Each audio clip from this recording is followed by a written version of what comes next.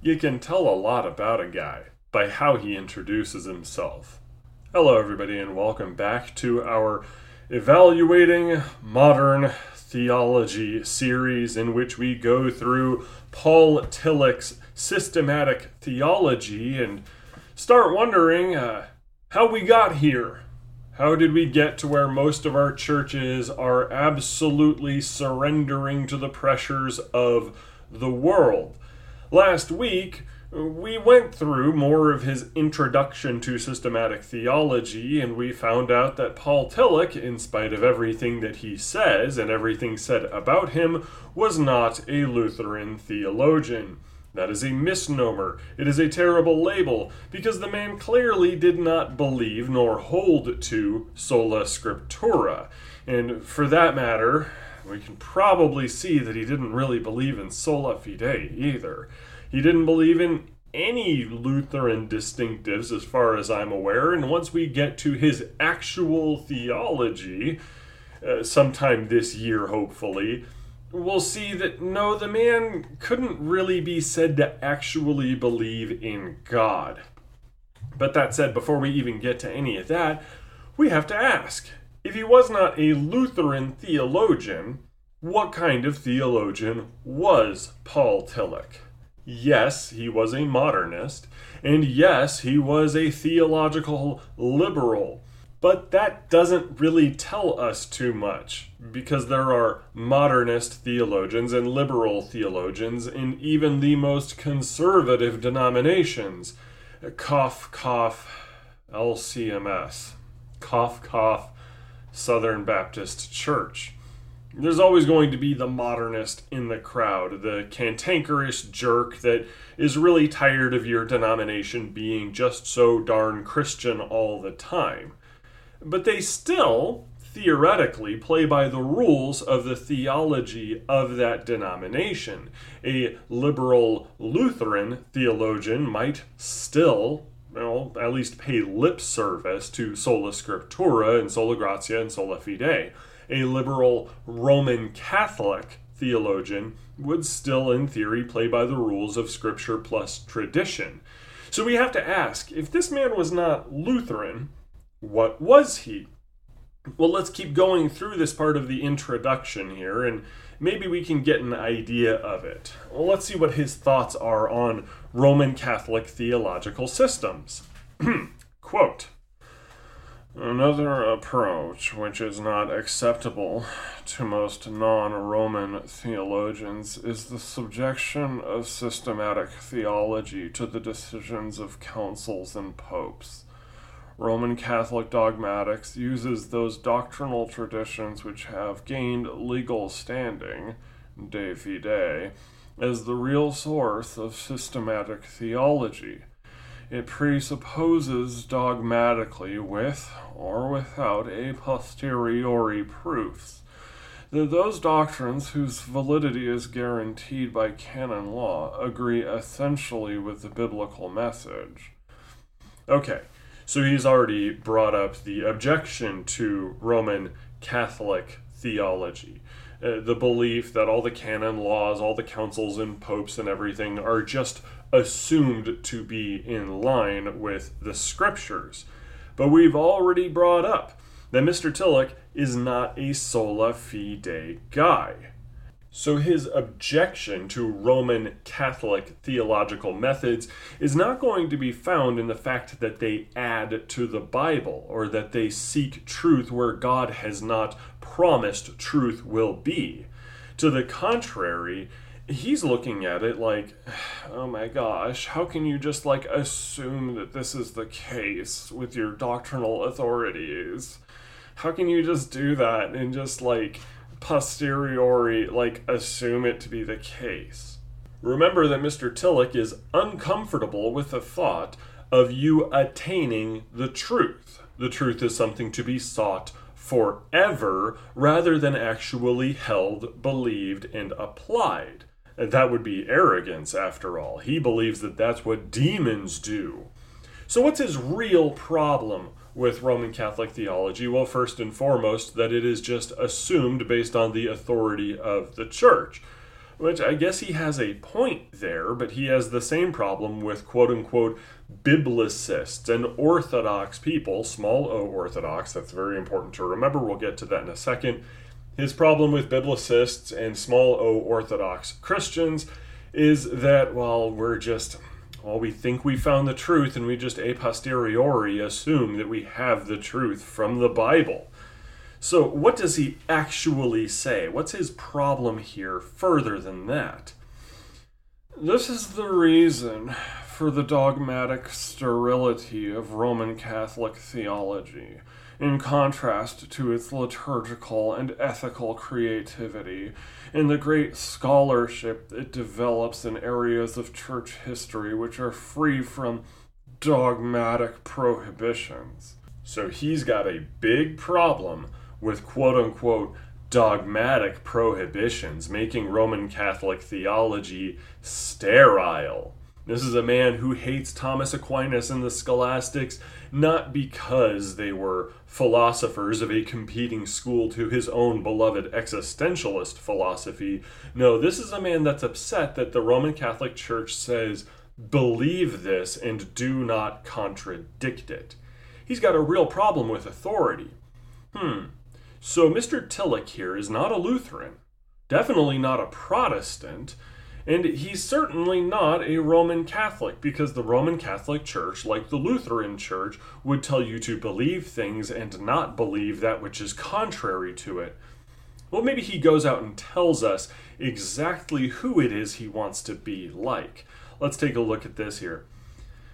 It is important for the ecumenical character of systematic theology that Greek Orthodox theologians, although they accept the authority of tradition, deny the legalization of tradition by papal authority.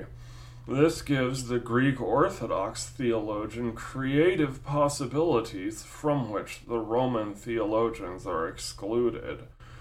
Protestant theology protests in the name of the Protestant principle against the identification of our ultimate concern with any creation of the Church, including the biblical writings, insofar as their witness to what is really ultimate concern is also a conditioned expression of their own spirituality.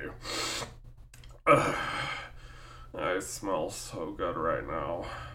It can make use of Greek and Roman and German and modern concepts in interpreting the biblical message. It can make use of the decisions of sectarian protests against official theology, but it is not bound to any of these concepts and decisions. Well then, Greek Orthodox bros, hold this L. Paul Tillich likes you guys a lot. Oh, there's quote-unquote creative possibilities for the Greek Orthodox theologian because they're not bound by some yucky papal dictator out there, and they're not bound by the Protestant principle. Oh no, he likes the way you guys do things. Now, why is that? Why would Mr. Tillich praise the quote-unquote creative possibilities of Greek Orthodox theology?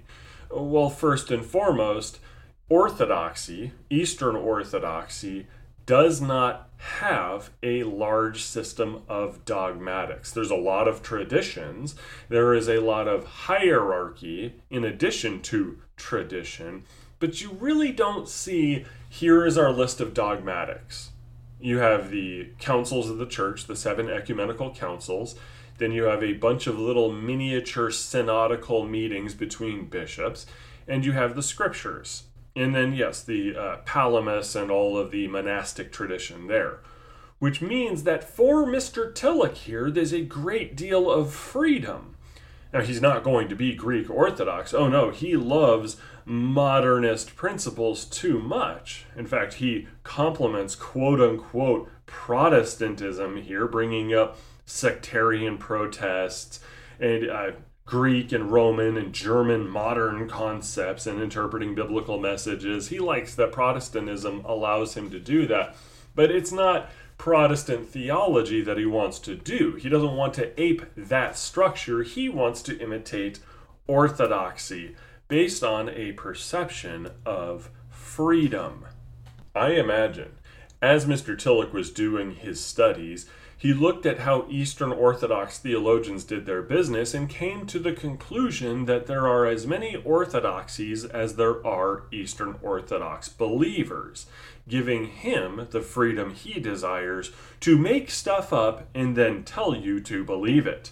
And you can see that he gets a lot from Eastern Orthodoxy when he says this: the systematic theologian encounters in the concrete life of his denomination, in its liturgy and hymns, its sermons and sacraments, that which concerns him ultimately, the new being in Jesus as the Christ. Therefore, the denominational tradition is a decisive source for the systematic theologian, however ecumenically he may use it. Let's unpack that. How does a theologian encounter his quote-unquote ultimate concern? Oh, by going to church, by going to the Sunday service and experiencing the liturgy and hymns, sermons and sacraments. That's all I've ever heard from Ortho Bros. From Eastern Orthodox believers, if I ask them what they believe, about 75% of the time I will hear, well, just come to the service. Come experience the liturgy. Come participate in what we participate in, and you'll see what we're about. Paul Tillich agrees. He looks at Eastern Orthodoxy and goes, yes, perfect. Let's do some experiences. Now again, he probably doesn't agree with anything from Eastern Orthodox doctrine.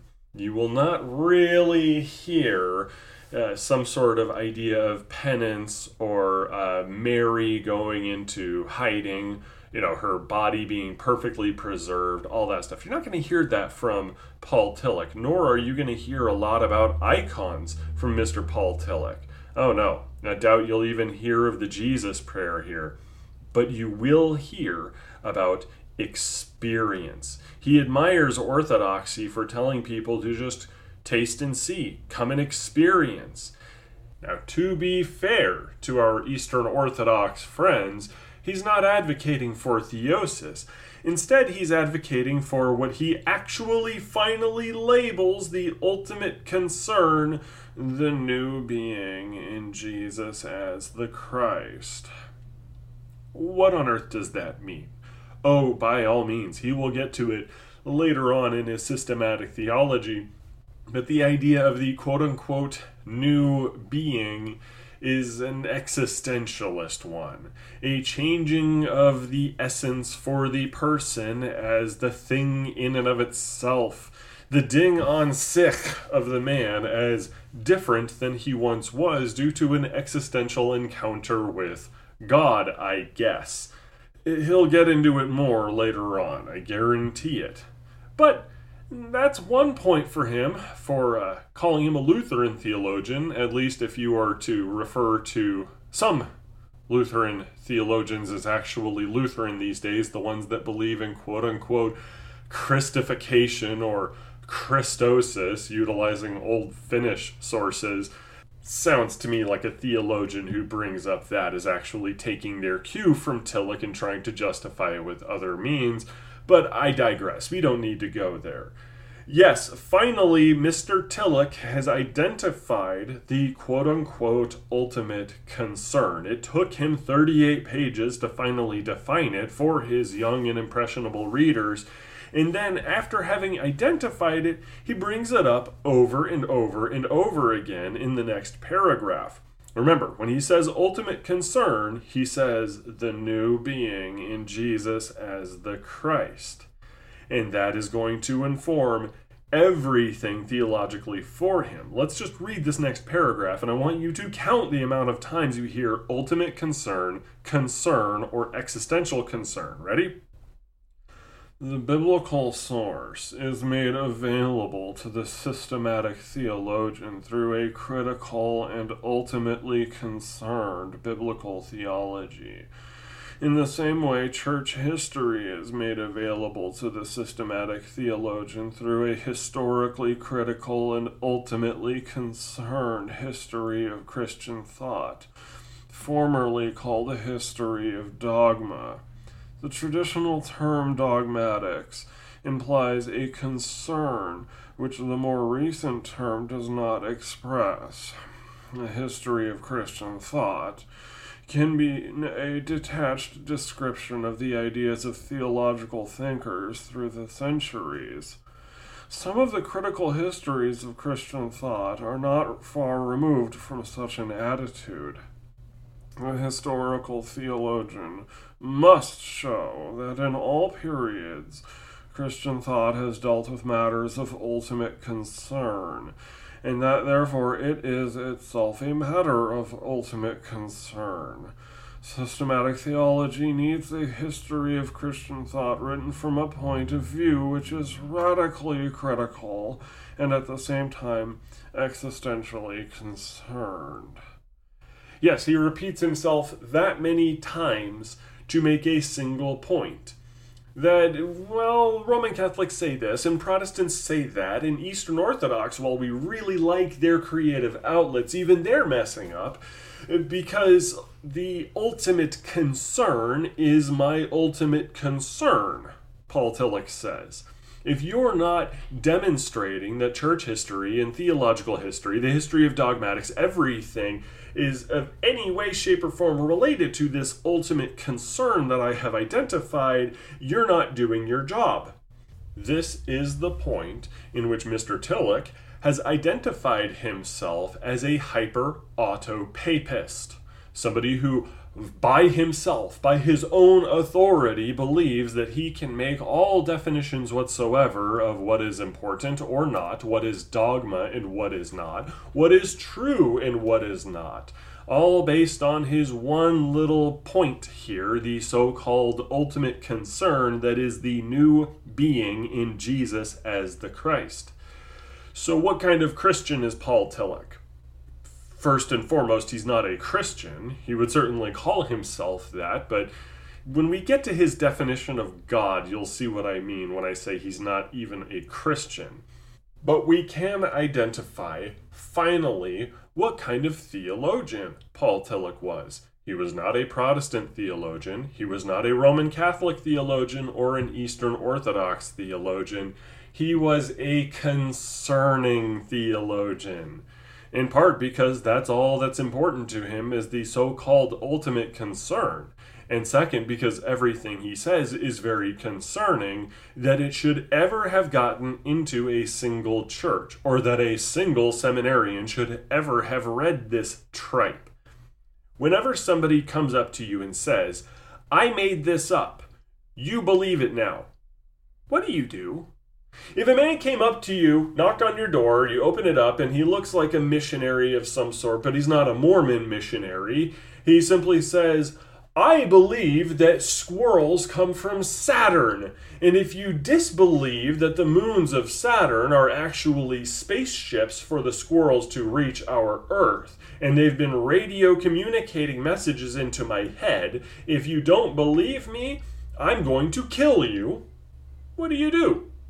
You probably shut the door, lock it, and then immediately call the police. Because such an individual is making stuff up, telling you to believe it, and acting like there's consequences for it. How is Paul Tillich any different from that? He makes stuff up, declares himself an authority on that, and then tells people, the church, everybody, that they are demons if they disagree with him. He just says it in so many more words because he is a very verbose individual. But his demand that the church get with the times, the theologians out there stop trying to influence the world or even influence Christians, as all they're supposed to do is have a white-collar job and get paid to say stuff, or else you're demons. That is no different from Squirrel Boy claiming to have radio messages from squirrels that hail from the planet Saturn via their spaceship moons. And or else. Of course, you got to believe him or else. Paul Tillich is a concerning theologian because his message thus far has concerned me to the point where I believe every church should have filed a restraining order on him. They certainly would have a lot earlier if they found out how he treated his female students, rubbing up on them, telling them to do things, writing pornography, featuring, some of the girls that he was really attractive to, with his open marriage to his second wife, etc., and so forth. This man should not have been allowed within 120 feet of everybody. Now, if you decide to go out and get a copy of Paul Tillich's Systematic Theology, first off, I'm sorry, you shouldn't have done that. That's why I'm going through it for you. But if you really are doubting what I'm saying and you decide to buy it for yourself, you might notice that there is this weird implicit threat in everything he writes. Let's give an example here from this paragraph. This continuous and never-ending use of cultural and religious contents as a source of systematic theology raises the question: how are these contents made available for use in a way parallel to the method by which the biblical theologian makes the biblical materials available, and the historian of Christian thought makes the doctrinal materials available? There is no established answer to this question, since neither a theological history of religion nor a theological history of culture has been theoretically conceived and practically established. There's this feeling like he says, how is X to be done? Assuming that X, Y, or Z has to be done, namely, using cultural and religious contents as a source of systematic theology, which shouldn't be done, by the way. You shouldn't be using anything but the Bible for your theology, sola scriptura all the way. But Mr. Tillich asks this assuming that somebody is going to do it. They have to do it. He is a commensurate control freak, but he keeps his little control freak personality always on the back burner, always saying that this is what you must do. Let's reread a sentence from a previous paragraph that we read. The historical theologian must show that in all periods Christian thought has dealt with matters of ultimate concern, and that therefore it itself is a matter of ultimate concern. If you want to be a historical theologian, to me, says Paul Tillich, you're going to show in everything, all your periods of Christian thought, you got to show that it has the ultimate concern, which I identified, and therefore it's a matter of ultimate concern, which again I have identified. This is manipulation 101 for academic settings. Paul Tillich wants you to agree with him, and not by just proposing definitions and proposing things. He doesn't present evidence. He just defines his demands onto you. He's not formulating things logically. He's not presenting evidence for what he says, and he's certainly not making a case to convince you. Instead, he makes demands, throws out definitions, and hopes that you don't notice that all he did was make something up and tell you to believe it. What kind of theologian was Paul Tillich? He was a concerning one. What kind of theology did he espouse? He espoused control freak theology. That is his method. That is everything he knows and everything he does in theology. Now, that said, we are 38 pages in to a 700 some odd page book. And I guarantee you, none of this is going to change. He is always going to try to manipulate you using subtlety and blinding you with lots and lots and lots of words, as well as contempt for your backwards religious beliefs in order to get you to believe what he wants, which is according to his personal freedom, that he thinks he learned from the Greek Orthodox churches. And before we start asking about logic and arguments and evidence, he does have an in before on that with an appeal to Schleiermacher. No present-day theology should avoid a discussion of Schleiermacher's experiential method, whether in agreement or disagreement. Well, okay, maybe you could make the case for that. Schleiermacher was a big deal as the father of quote-unquote liberal Christianity, which has its own definitions. Schleiermacher wasn't always wrong, but Mr. Tillich here is about to lie about Schleiermacher, which is so fun. What does he say? Schleiermacher's feeling of absolute dependence was rather near to what is called in the present system ultimate concern about the ground and meaning of our being. Understood in this way, it lies beyond much of the usual criticism directed against it. Not true. Schleiermacher's feeling of absolute dependence is a complicated topic that cannot be redefined to conform to Tillich's existential categories. Why? Because existentialism was not something that influenced Schleiermacher. Now, it's hard to 100% pin down what Schleiermacher meant when he said the feeling of absolute dependence, but certain experts have pinned it down as a precognitive awareness of one's contingency, in addition to that contingency being dependent upon a non-contingent being. God doesn't need you, you need him for literally everything. And Schleiermacher centered a good chunk of his theology on this insofar as anthropology is concerned. He was not speaking about ultimate concern about the ground and meaning of our being. This is Tillich intentionally confusing Schleiermacher with Heidegger and the phenomenologists, trying to conform one theologian from a few hundred years ago to be in line with Tillich. He's claiming historical precedent. And why is that important? Because it is based in experience. Schleiermacher centered human experience on a lot of his theology because he was trying to combat Enlightenment rationalism insofar as it was affecting the church. Did he do it the right way? I would say no. But he had his place, he had his influence. But in centering everything on human experience, Tillich basically avoids the need to make a case to you. He voids the need for logic, sources, materials, or, heaven forbid, the Bible. Instead, he can redefine Schleiermacher to mean what he wants to say, claim that there's precedent, and say that with that, now he can appeal to conscience, human experience, and make that everything.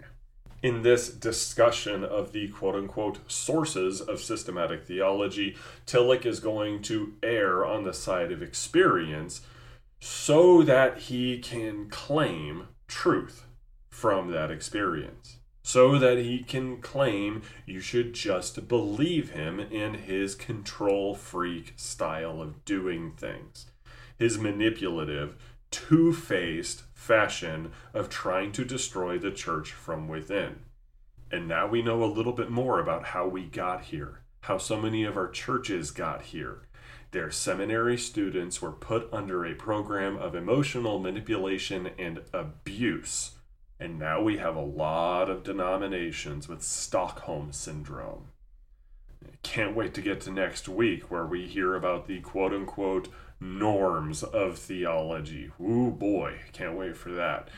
At least, as one positive, we'll have some information on how to defend against this garbage moving forward. Catch y'all next week for it. Amen and amen.